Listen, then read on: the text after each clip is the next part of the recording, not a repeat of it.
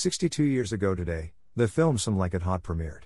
It's got everything: jazz music, mobsters, trains, cross-dressing, Marilyn Monroe. This movie is considered one of the very best comedy films of all time, and for good reason. It is hilariously written and directed by Billy Wilder. I am pretty sure this is another film my mother showed to us for the first time, maybe when it was on PBS. You need to see this film.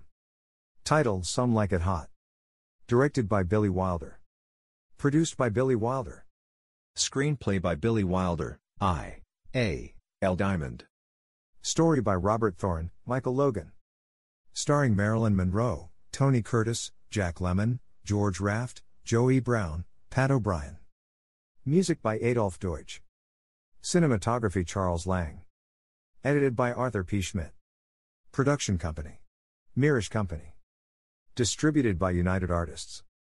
Release date March 29, 1959. Running time: 121 minutes. Budget $2.9 million. Box office $40 million. National Board of Review Awards Top 10 Films. British Academy Film Awards Best Foreign Actor for Jack Lemmon. Golden Globe Awards Best Actor in a Motion Picture, Comedy or Musical for Jack Lemmon. Golden Globe Awards Best Actress in a Motion Picture, Comedy or Musical for Marilyn Monroe. Golden Globe Awards Best Motion Picture, Musical or Comedy Some Like It Hot. Academy Awards Best Costume Design, Black and White for Ori Kelly. Writers Guild of America Awards Best Written Comedy for Billy Wilder, I.A.L. Diamond. Laurel Awards Top Female Comedy Performance for Marilyn Monroe. Laurel Awards Top Male Comedy Performance for Jack Lemmon. Laurel Awards Top Comedy Some Like It Hot.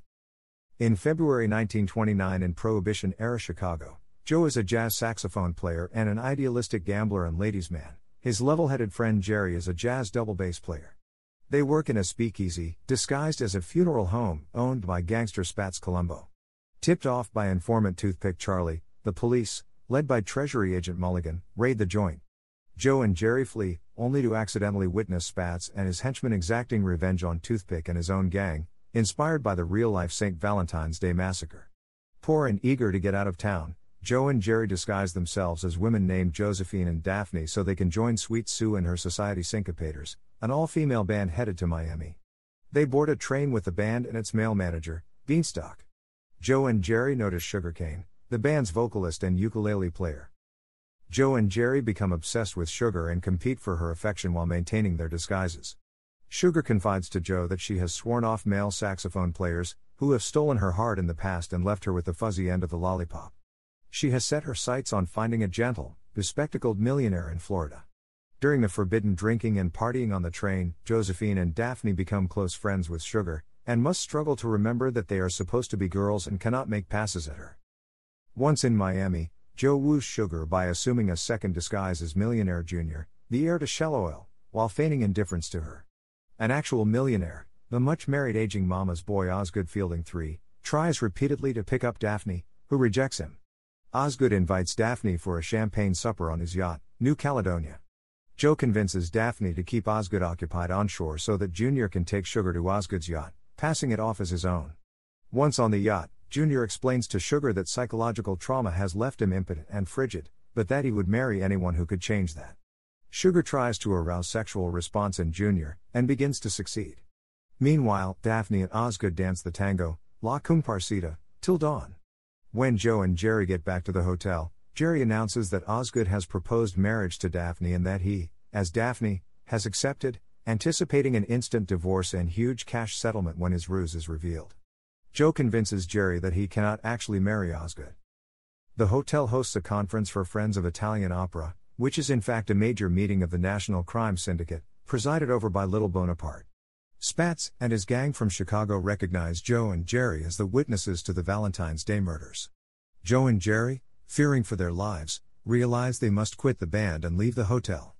Joe breaks Sugar's heart by telling her that he, Junior, must marry a woman of his father's choosing and move to Venezuela. Joe and Jerry evade Spats' men by hiding under a table at the syndicate banquet. Little Bonaparte has Spats and his men killed at the banquet. Again, Joe and Jerry are witnesses and they flee through the hotel. Joe, dressed as Josephine, sees Sugar on stage singing that she will never love again. He kisses her before he leaves, and Sugar realizes that Joe is both Josephine and Junior.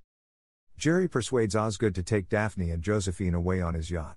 Sugar runs from the stage at the end of her performance and jumps aboard Osgood's launch just as it is leaving the dock with Joe, Jerry, and Osgood.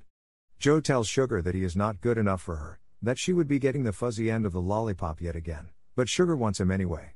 Meanwhile, Jerry lists reasons why Daphne and Osgood cannot marry, ranging from a smoking habit to infertility. Osgood dismisses them all. He loves Daphne and is determined to go through with the marriage. Exasperated, Jerry removes his wig and shouts, "I'm a man." Osgood, unfazed, simply responds, "Well, nobody's perfect," to Jerry's confusion.